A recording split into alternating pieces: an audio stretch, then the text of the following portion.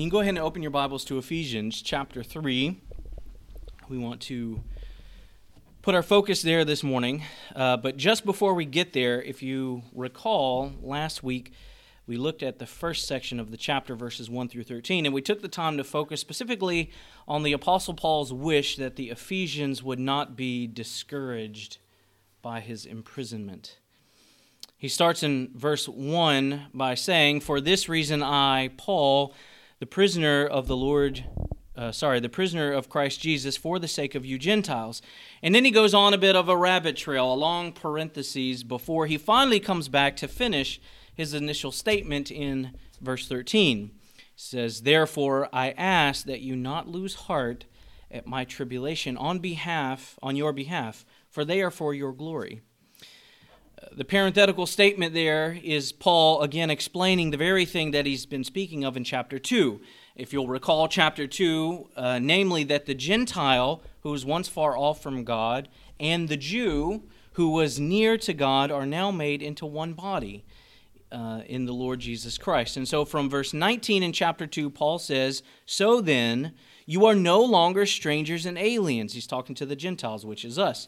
"But you are now fellow citizens with the saints and are of God's household, having been built on the foundation of the apostles and the prophets, Christ Jesus himself being the cornerstone, in whom the whole building, being fitted together, is growing into a holy temple in the Lord, in whom you also are being built together into a dwelling of God in the Spirit."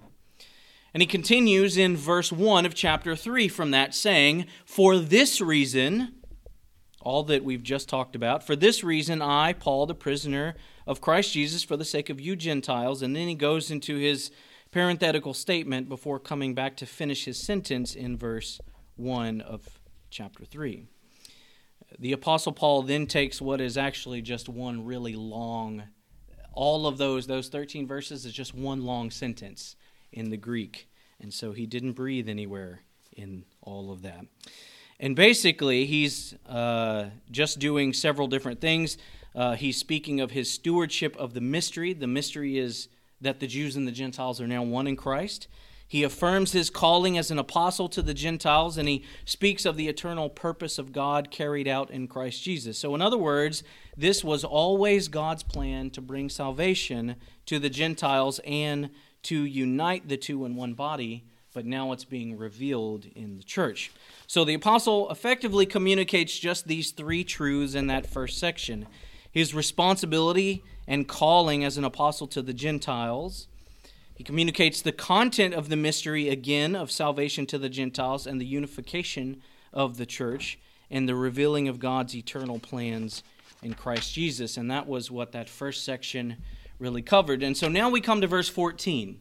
Well, this is where the Apostle Paul picks up from verse 1, right? He comes back from his detour, which was to be a prayer. Let's go ahead and read that section, starting at verse 14. He says, "For this reason I bow my knees before the Father." Now remember, this is connected back up to that first verse.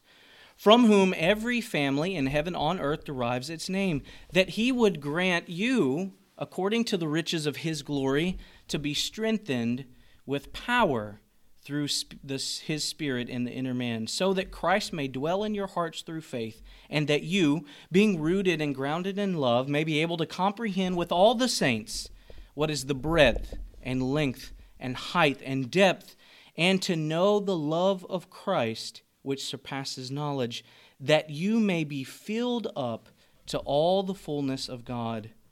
Now to him who is able to do far more abundantly beyond all that we ask or think, according to the power that works within us, to him be the glory in the church and in Christ Jesus to all generations forever and ever. Amen."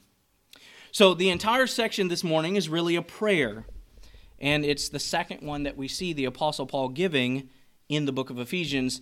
The first time Paul prays is chapter 1, 15 through 23. The first prayer of Paul was that the Ephesians would truly come to know God in such a way that they would understand the hope that they have in Christ because of their calling.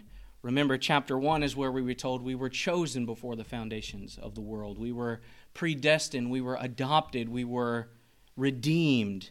And then Paul prays that we would come to understand all of that in such a way that we have a surety and hope because of our election.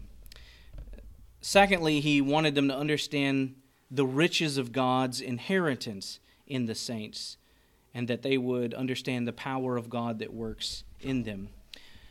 And then he prays here in our passage this morning, the second time. This time, the focal point of his prayer is found in verse 16, that believers would be strengthened with power through his Spirit in the inner man. So this is what Paul's wish for you and I this morning, that we would be strengthened in our inner man. So that's all very well as an overview. But as we begin to look at our passage and consider it a bit more deeply this morning, the very first thing that I want us to notice is that the Apostle Paul has the habit of praying.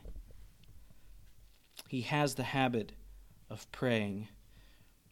It's not the Apostle Paul's massive intellect that he trusts to bring about change in the church. It isn't his teachings, even though that they are from the Lord, but he relies on the power of prayer. And so twice now we've had a teaching of Paul, and then he follows it with a prayer that demonstrates his trust is in the power of God. He certainly does teach, and that's needed. Teaching renews the mind, but the apostle realizes what I fear many Christians today fail to realize, and that is the real power of prayer. Everything about the Christian faith relies on the power of God. I mean, you've seen it already in Ephesians, right? We don't save ourselves. We were dead in our trespasses and sin, and then it's God who ordains that we should be saved, who predestines us, who adopts us. It's God who brings us from death to life, and so we rely on the power of God, and from there we're being sanctified, and we're sanctified by the power of God, not of our own doing. And so we are to be a praying people, relying on God's power. For instance, in 1 Thessalonians, we're told to rejoice always and to pray without ceasing. This is what the Christian should look like. In 1 John, we're told to pray for our brothers and sisters in Christ. In 2 Chronicles, we see God's desire for his people to pray. He says, "If my people who are called by my name humble themselves and pray and seek my face and turn from their wicked ways, then I will hear them from heaven and will forgive their sin and heal their land." James 5:13 says, "Is any among you suffering? Let him pray. Is any cheerful? Let him sing praise." In Matthew chapter 6, Jesus says, "And when you pray." In other words, the expectation is that the Christian is a praying person. The Christian who doesn't pray will be, at very best, a weak Christian. And I hardly think that you can be a Christian at all if you never pray. An old preacher who's been dead for some time now used to say this about God and prayer. He said, if you want to see how popular a church is, attend Sunday morning. If you want to see how popular the pastor is, attend the Sunday night service. But if you want to see how popular God is, attend the prayer meeting, and God loses every time. That's a sobering and very sad statement. There's a harsh reality in that. If we can spend countless hours on social media, watching television, if we can be captivated for hours by movies and entertainment, we certainly can take a few minutes every day to pray. And Paul was the kind of man who lived his life dependent on prayer. We see that in our passage this morning, and we would do very well to imitate Paul's heart for prayer and his understanding of his dependency and ours on prayer. Well, the second thing I want to notice in the text this morning is not only that Paul prayed, but I want to point out the manner in which he prayed. In verse 17 it says, "For this reason I bow my knees before the Father." Now, I'll be quick to say that this is not a prescription for how you must always pray, but it is worth noting the posture of Paul in this particular verse. Scripture demonstrates a lot of different postures, okay? So you don't have to be on your knees every time you pray. For instance, Jesus fell on his face in prayer in Matthew 26, right? King David sat and prayed in 1 Chronicles 17. And Abraham, it tells us that he stood and prayed in Genesis 18. But Paul's kneeling here does represent something, and it represents his submission to God in this instance. If you consider the fact that one would bow very low or even kneel to the ground when approaching a king, historically, or someone of significant higher rank or status, we can understand the picture there, right? Oftentimes, in days of old, people would take a knee before the king or bow low, and that was an act of submission before a recognized authority. And so here, Paul is bowing before his king.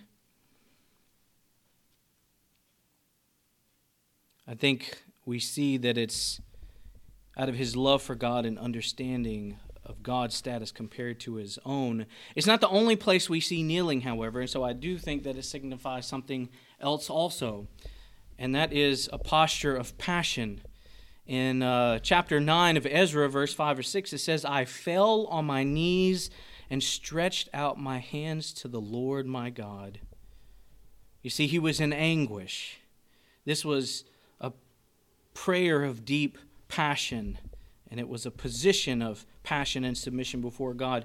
Daniel, a similar thing in chapter 6, after discovering that King Darius's commissioners conspired against him by having the king sign a decree that no one could make a petition or pray, basically, to any god besides the king, or the penalty would be cast into the lion's den. What does Daniel do? Well, Daniel goes up into his attic the way he always does, and he bows low on his knees in prayer in response to hearing the news. It says in verse 10, "Now when Daniel knew that the document was signed, he entered his house. Now in the roof chamber he had windows open towards Jerusalem, and he continued kneeling on his knees 3 times a day, praying and giving thanks before his God as he had been doing previously." And so we can see throughout Scripture that kneeling is not just a sign of submission, but it's also a sign of passion. And so here we have the Apostle Paul, who is kneeling in prayer to seek God for the sake of the believers in Ephesus. And so we see that Paul's not just doing something ritualistic. He has a genuine care, a genuine concern for the Ephesian Christians, and he's taking this concern before God. And we'll get into what all that is. If you'll also notice, Paul directs his prayer to the Father specifically. We understand that God the Son, God the Holy Spirit, and God the Father are all one, but we should notice that the pattern in Scripture is to pray to the Father specifically. So we get to verse 15. Paul in verse 15 then recognizes the source of spiritual family. He says concerning God, "From whom every family in heaven and on earth derives its name." So at this time he's into his prayer. Sometimes we hear people say things like, well, all people are God's children, right? I've heard that here in our own town from multitudes of people. Everybody are children of God. Every human is a child of God. All people are God's people. In reality, that's just simply not true. And that's not what Paul is acknowledging here. Paul says, "From whom every family in heaven and on earth derives its name." So what is he saying if he's not saying that all people, period, are God's children? Well, if you'll recall, back to Ephesians chapter 2, verses 1 through 3, which says, "And you were dead in your trespasses and sins, in which you formerly walked, according to the course of this world, according to the prince of the power of the air, of the spirit that is now working in the sons of disobedience. Among them we too formerly lived in the lusts of our flesh, indulging the desires of the flesh and of the mind, and were by nature not children of God, children of wrath, even as the rest. So there are two groups of people. There are those that are God's family, and there are those that are not. And so Paul very clearly is not communicating that every person is God's family, but he is recognizing that God is the source of all of those who are his family. In chapter 1 of Ephesians, we're told that we were adopted as sons through Christ Jesus. In other words, we were a part of another family, right? To be adopted, you have to be a part of a different family, and then you're adopted into your new family. Well, who adopts us? God does through Christ. So these are the ones to whom Paul is referring specifically. He's speaking about the redeemed, those who have been adopted by God, those who are saved, whom he says every family in heaven on earth derives its name. And he's speaking of the family of saints. So we have the Apostle Paul on behalf of the Ephesians, who's bowing on his knees, approaching the throne of God boldly and humbly, acknowledging that it is from God who every family is named. And so from here on, we're going to begin to see the substance of Paul's prayer in verses 16 through 19. So Paul isn't offering up just, again, some meaningless prayer for the sake of writing a letter. No, at the moment, the Apostle Paul, remember, he's in prison, right? He's literally chained to Roman soldiers. And he's sincerely concerned about the Christians in Ephesus, and by extension, all believers. And so this prayer is not only something that's needed by the Christians in Ephesus, it's something that we need also. It's a prayer for every Christian in the family of God. Paul really prays for 5 realities to be made sure in the Christian in this prayer. The first thing he prays is for inner strength for the Christian. In verse 16, he goes on to pray for the indwelling of Christ and for love to be grounded in them. In verse 17, in verses 18 through 19, he prays that they are filled with the fullness of God. And then lastly, we're going to see that he prays that God's glory would be proclaimed and made manifest through them. So it's quite a lot in a short prayer. In verse 16, Paul prays that God would grant you, according to the riches of his own glory, to be strengthened with the power through his Spirit in the inner man.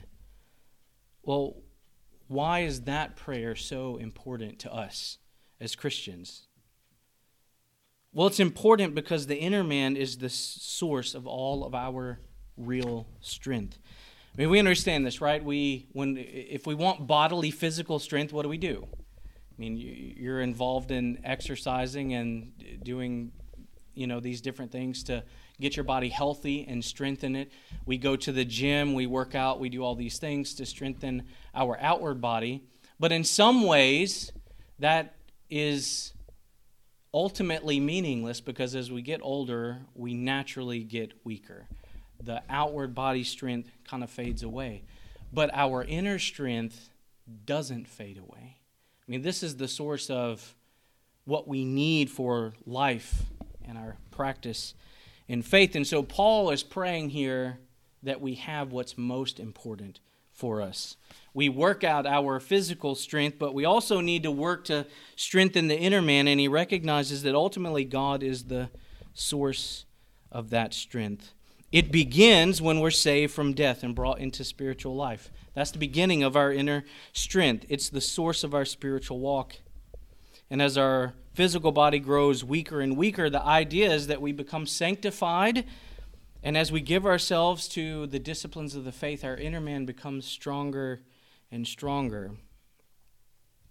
The inner man is where we are sanctified. It's the source of power for godly living.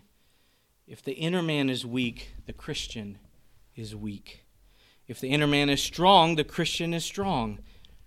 It's the power of the Holy Spirit working in us that strengthens our spirit, enabling us to be God's witness and to grow in grace and holiness. And so this is one of the functions of the Holy Spirit, to strengthen our inner man. The same word here for strong in the passage is used in several other places in Scripture. In Luke 1:80, speaking of Jesus, it says, "And the child continued to grow and became strong in spirit." Again, in Luke 2:40, it says, "The child continued to grow and became strong, increasing in wisdom, and the grace of God was upon him." In 1 Corinthians 16, the apostle tells them to be on alert, stand firm in the faith, act like men, be strong. And so it is through God's Spirit that we are strengthened. And so the Apostle Paul is praying for this very thing. I mean, this really is more crucial to the Christian walk than anything else, that your inner man be strong. Not that we shouldn't take care of our physical bodies, we should, but we should be far more concerned about our inner man being strengthened. So how do we do that? Well, as we read and study the Scriptures and seek to be obedient to God's Word, the Holy Spirit strengthens us. As we develop spiritual disciplines, prayer, being with God's people, fasting, serving, giving, all those things, God's Spirit strengthens us.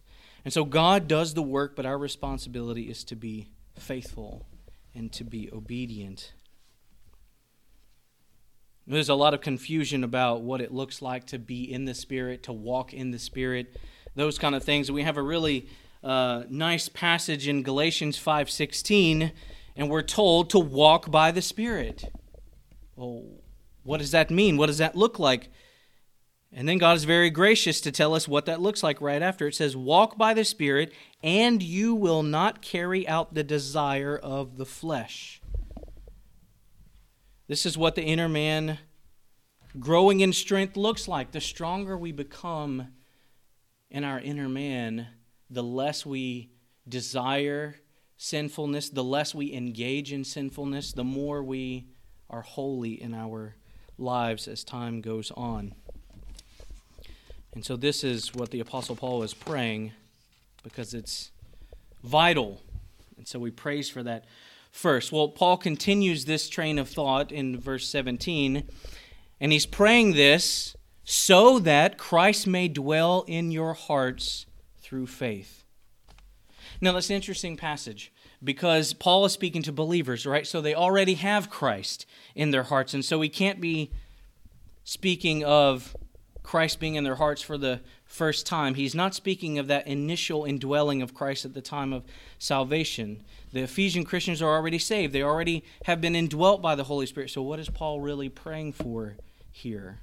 Well, the phrase "dwell in your heart" here really means to be at home.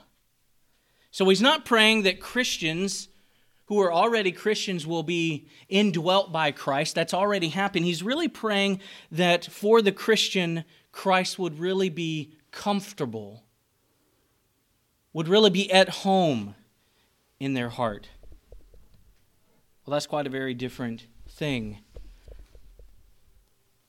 So he's praying that you would be made holy and that there's a place fitting for Christ in you. There's a great little book that I actually read it just yesterday that I think illustrates this point very well. The book is about Jesus coming to dwell in your heart, and the book's just a very small little allegory. In fact, it was so good that we've ordered several of them for the church. But it illustrates this passage and what it means for Christ to be comfortable in dwelling in the believer. And so the question is not, do you have Christ? Because you do as a believer. The question is Christ comfortable with you in your life?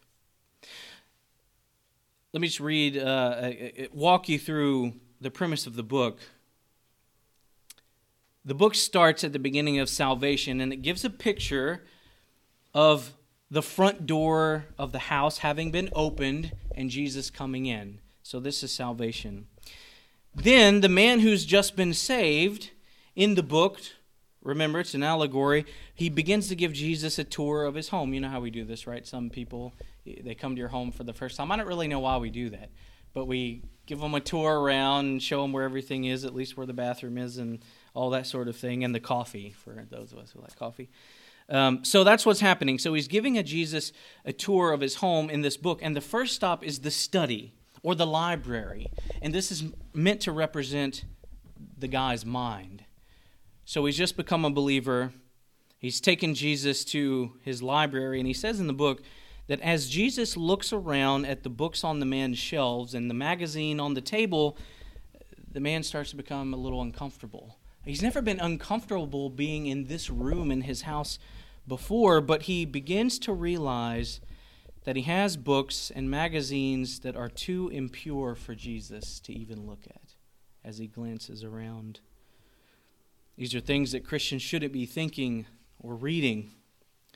And so at the end of the tour of this library, he asks Jesus to help him clean up the room, and Jesus replies in the book, first of all, take all the materials that you're reading and viewing which are not true, good, pure, and helpful, and throw them out.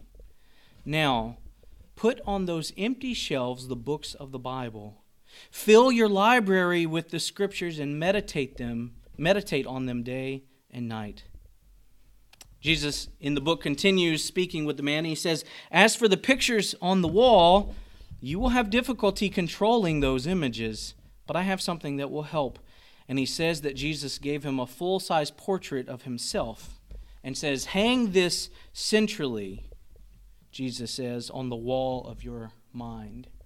And so to deal with all of these thoughts, concentrate on Christ.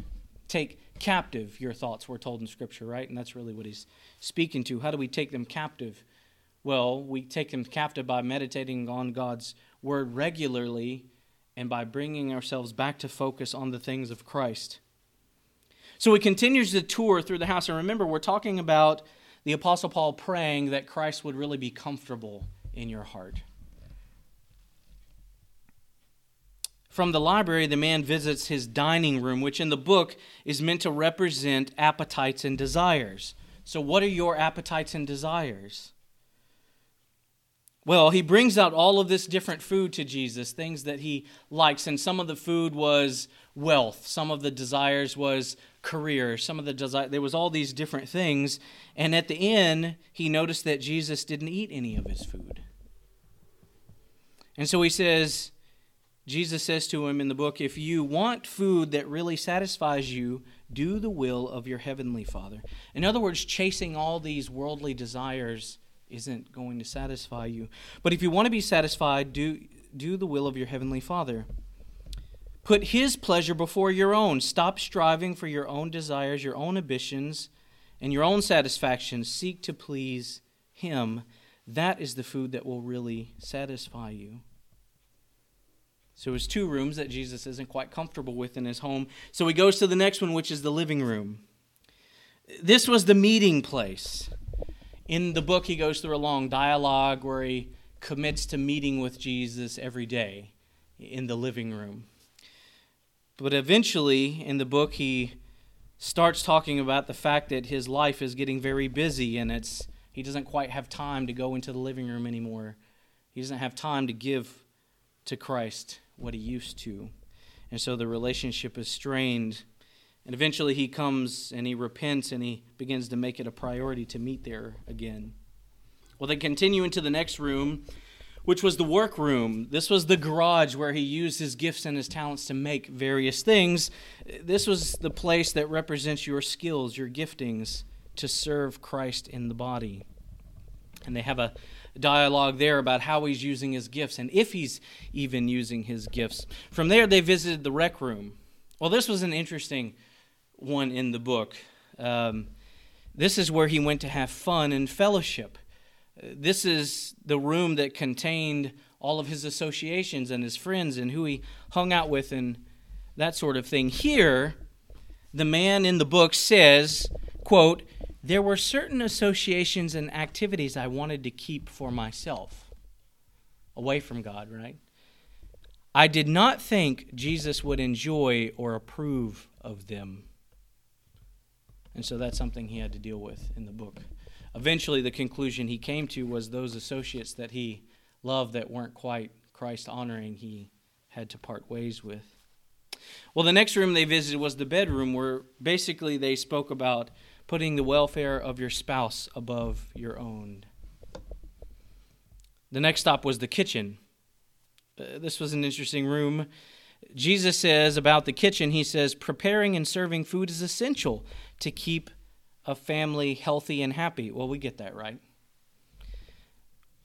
He goes on to say in the book, without adequate nourishment, people are weakened, sickened, or even die.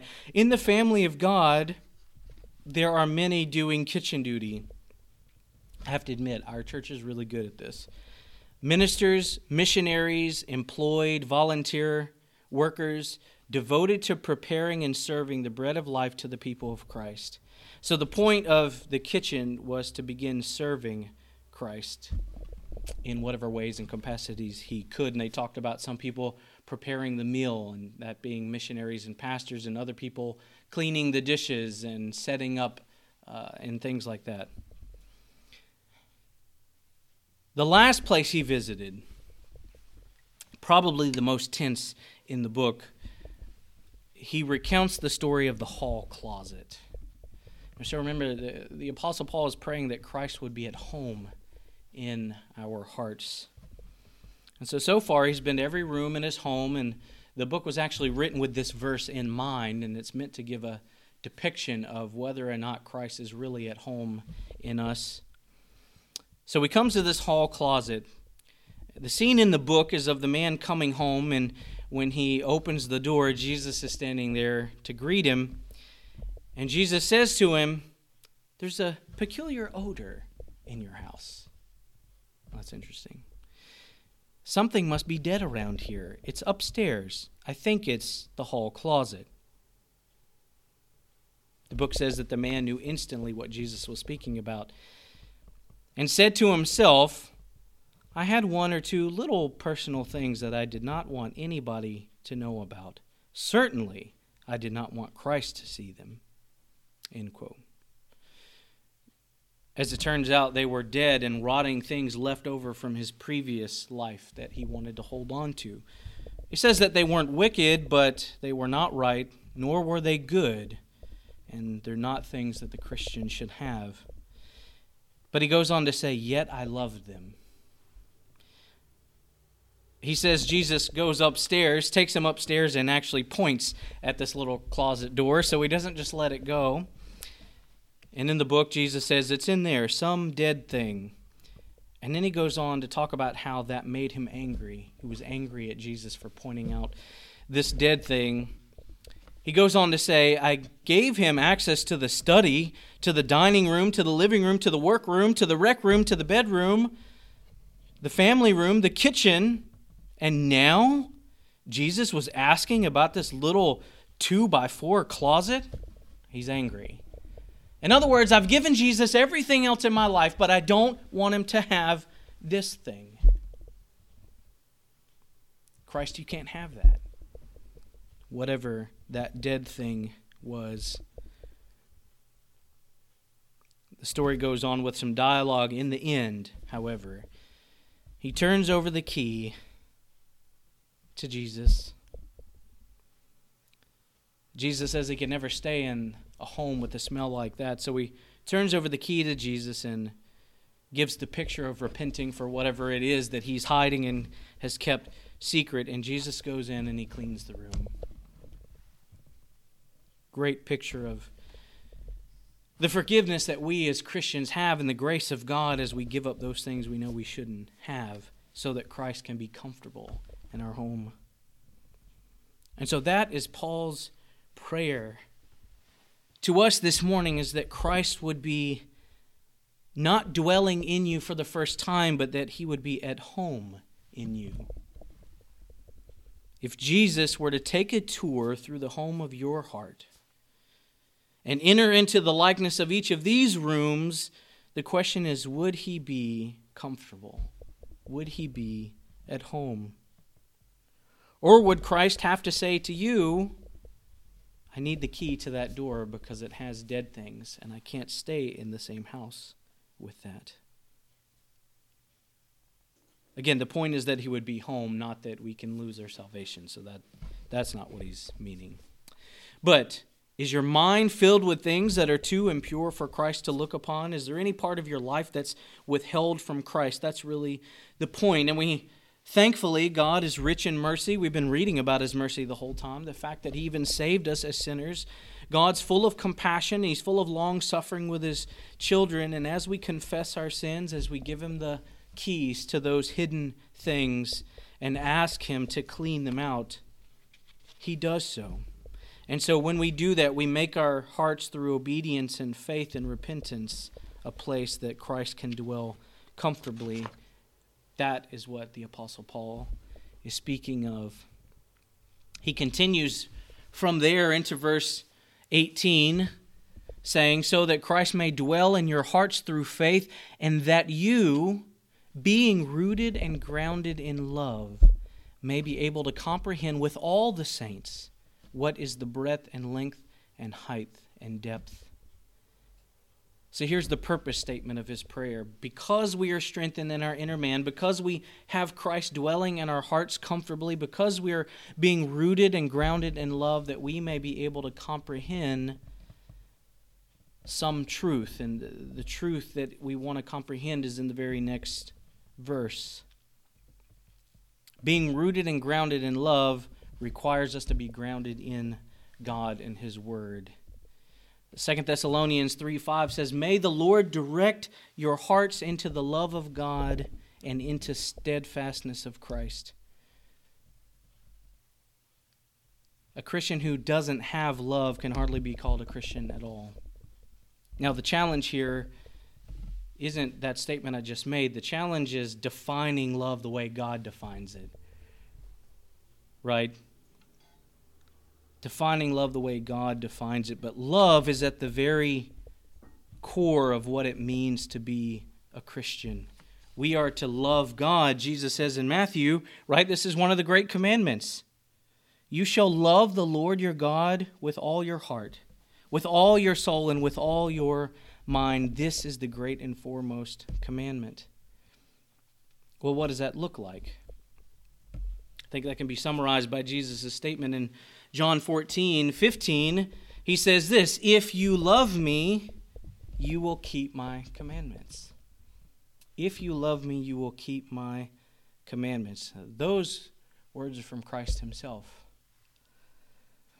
In other words, a heart that truly loves God, truly loves Christ, will seek to obey Him in all things. Now, what I'm not saying is that we do this perfectly all the time. But our heart longs to be obedient and faithful. When we fail, we repent and we continue to pursue a life of obedience. That's what he means here. We get back up when we fall, we repent, and we continue to be faithful. But most assuredly, for the Christian who has little concern about whether or not they're obedient, Jesus Himself says, this is the test of whether you actually love me, is that you obey my commandments. But loving God isn't the only mark of the Christian. We're also told to love others, right? Back to that Matthew passage, is chapter 22, the very next verse from the one I just read, verse 39, Jesus says this. He gives us a second commandment. He says, the second is like it.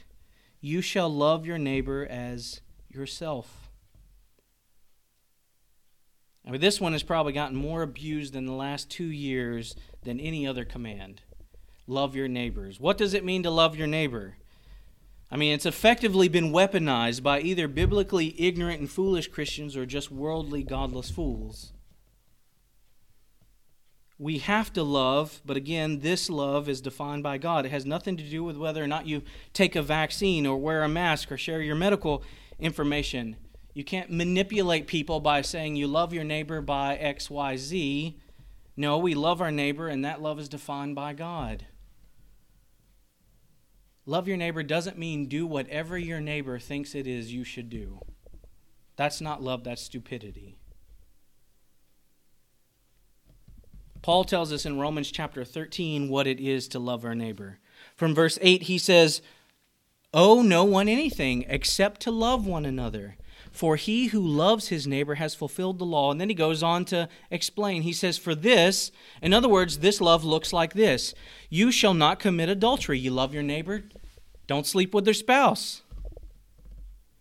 You shall not murder. You love your neighbor, you don't kill them. You shall not steal. You shall not covet. If there's any other commandment, it is summed up in this saying, you shall love your neighbor as yourself. Love does no wrong to a neighbor. Therefore, love is the fulfillment of the law. And so, loving our neighbor really means to look out for their best interest best we can. They don't get to define that. This is what love is, and ultimately their best interest is that they know Christ. And so Paul's prayer here is that we would come to understand the fullness of this love. And this is what he's speaking about when he talks about the breadth and the length and the height and the depth. He's talking about of love. Because there's no Christian life without genuine love. And we have to be immersed in God's love first to understand the fullness of love that Paul is praying we come to understand. Paul says that we may be able to comprehend with all the saints what is the breadth and length and height and depth. Again, he's speaking of love.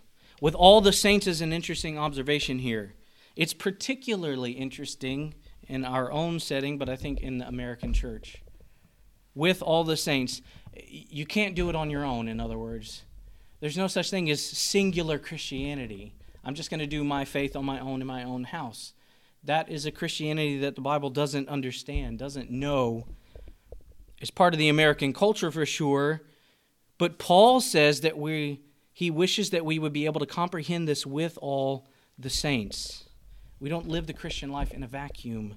In other words, the Christian who chooses to be around other believers as little as possible will be a Christian who is effectively just dying inside, if they're Christian at all, to begin with. If you have no love for God's people, it's probably because you have no real love for God. You can't hate the head of the church and then hate the body of the church. You can't want to be with Christ and not want to be with his people. But beyond all of that here, if we really are to comprehend the fullness of God's love, we have to have one another. This is Paul's prayer. Well, the writer in Hebrews in chapter 10, 24, 25 says this. He says, and let us consider how to stimulate one another to love and good deeds. You can't do that if you're on your own. Then in the same verse, he says, not forsaking our own assembling together, as is the habit of some, but encouraging one another, and all the more as you see the day drawing near. There's no such thing as an isolated Christianity. The verse says, let us consider. In other words, we're supposed to be very thoughtful about how to help one another, how to spur one another on to love and good deeds. And so if we're to comprehend with all the saints, as Paul's praying here, we kind of have to be around saints, right? 1 Thessalonians 5:11 says, therefore encourage one another and build up one another. There's a lot of one another's in the Bible. And so the idea that you don't have to be a part of a healthy local church is a very foreign idea. Because how can you commit to one another if you're not around one another? How can you serve one another if you're not around one another? How can you love one another if you're not around one another? That is a very westernized way of thinking that is totally foreign to Scripture. Therefore, encourage one another and build up one another just as you are also doing. And so we should ask, do our brothers and sisters know that we're committed to them, or have we left them to wonder or doubt? This is one of the good benefits of church membership. People around you don't have to wonder whether you're committed or not. If someone doesn't know that we care about their well-being, then it's probably because we haven't been very intentional in letting them know that. We're intentional, hopefully, about letting our spouse know we care about them and we love them. We should be intentional about letting our children know we care about them and we love them. And we also should be intentional about letting our brothers and sisters in Christ know we care about them and love them. And so the expectation here that Paul is pointing to is that as we come together, that is the context in which we become more fully aware of the depth and the height and the breadth of God's love. We can't get there on our own. We all have blind spots, as we say, right? And we need others to point those areas out to us gracefully and lovingly, but to do it nonetheless. And so we get to that particular part in the passage where he mentions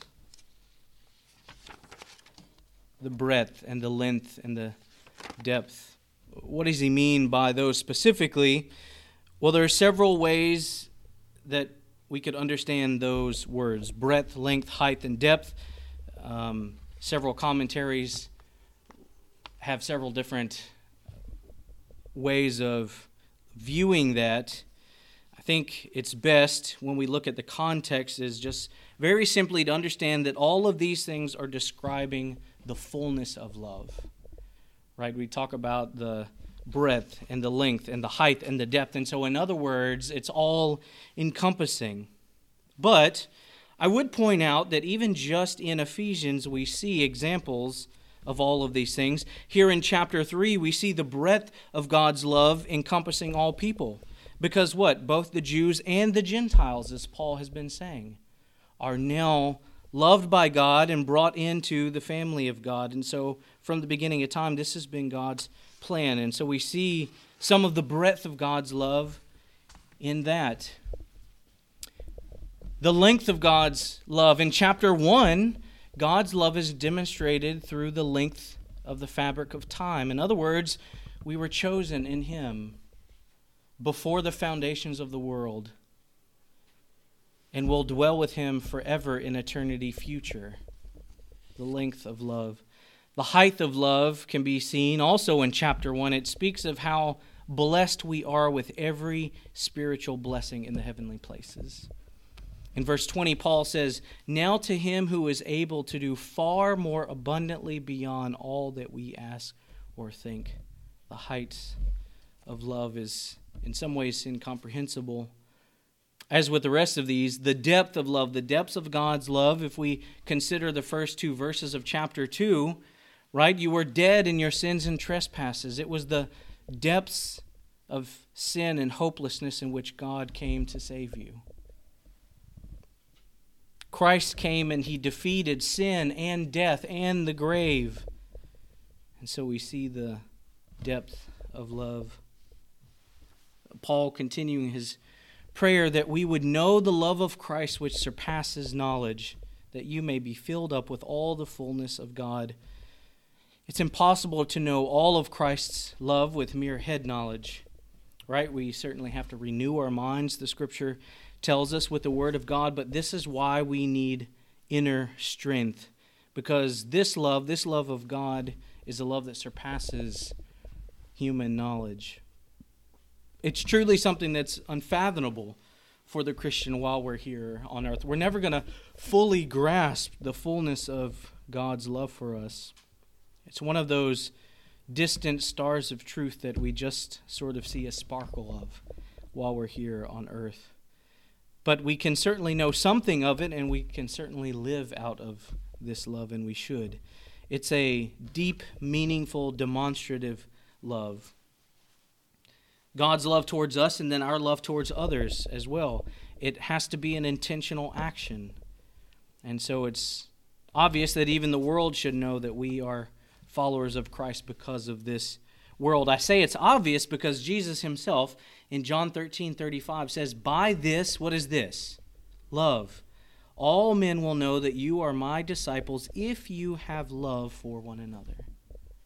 I mean, this passage gets often taken out of context, and it gets used to say you should love all of the godless and the worldly around you, and we certainly should love them, but that is not what this verse is speaking of. Jesus Himself is saying that the world, the unbelievers, will know that you are disciples of mine if you have love for one another. And so we certainly should give preference to our brothers and sisters in Christ over those in the world. It's not speaking of loving strangers or loving our neighbor, although we should, or our community. The power of this world is that the world around us will know that we treat one another very differently. It's the kind of love that proves to the world we're disciples of Christ. And so it has to be a demonstrative love. Otherwise, how could the world know that? It has to be something that they can see. It's a preferential love. Yes, we love the body of Christ in ways we don't love the world. Just like you love your family preferentially over your neighbors. And so Paul prays that we would come to understand the fullness of God's love together with the saints. To be, as Paul says, filled up with the fullness of God is really to become emptied of self. In other words, God has it all. He gets it all.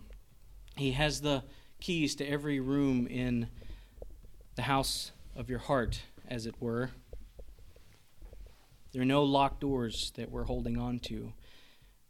In other words, our life is dominated by the desire to be obedient to Christ. And that is born out of love, not legalism. We want to obey because we love God, because He saved us. He's first loved us. And that's the love that we also show to those around us. As Paul concludes his prayer, he ends with a praise and a benediction, one that I often use. And he says, "Now to Him who is able to do far more abundantly beyond all that we ask or think, according to the power that works within us, to Him be the glory in the church and in Christ Jesus to all generations forever and amen." So as we pray, sometimes we might kneel like Paul. And as we open every room in the house of our hearts to Christ, asking Him to clean out the filth of the world, and as we love one another, as we strive to obey Christ and His Word, we are being filled up, as Paul prays, by the power of the Holy Spirit. And in the end, God is the one who receives all of the glory in the church and in Christ and in every generation and in every Christian person. Let's pray.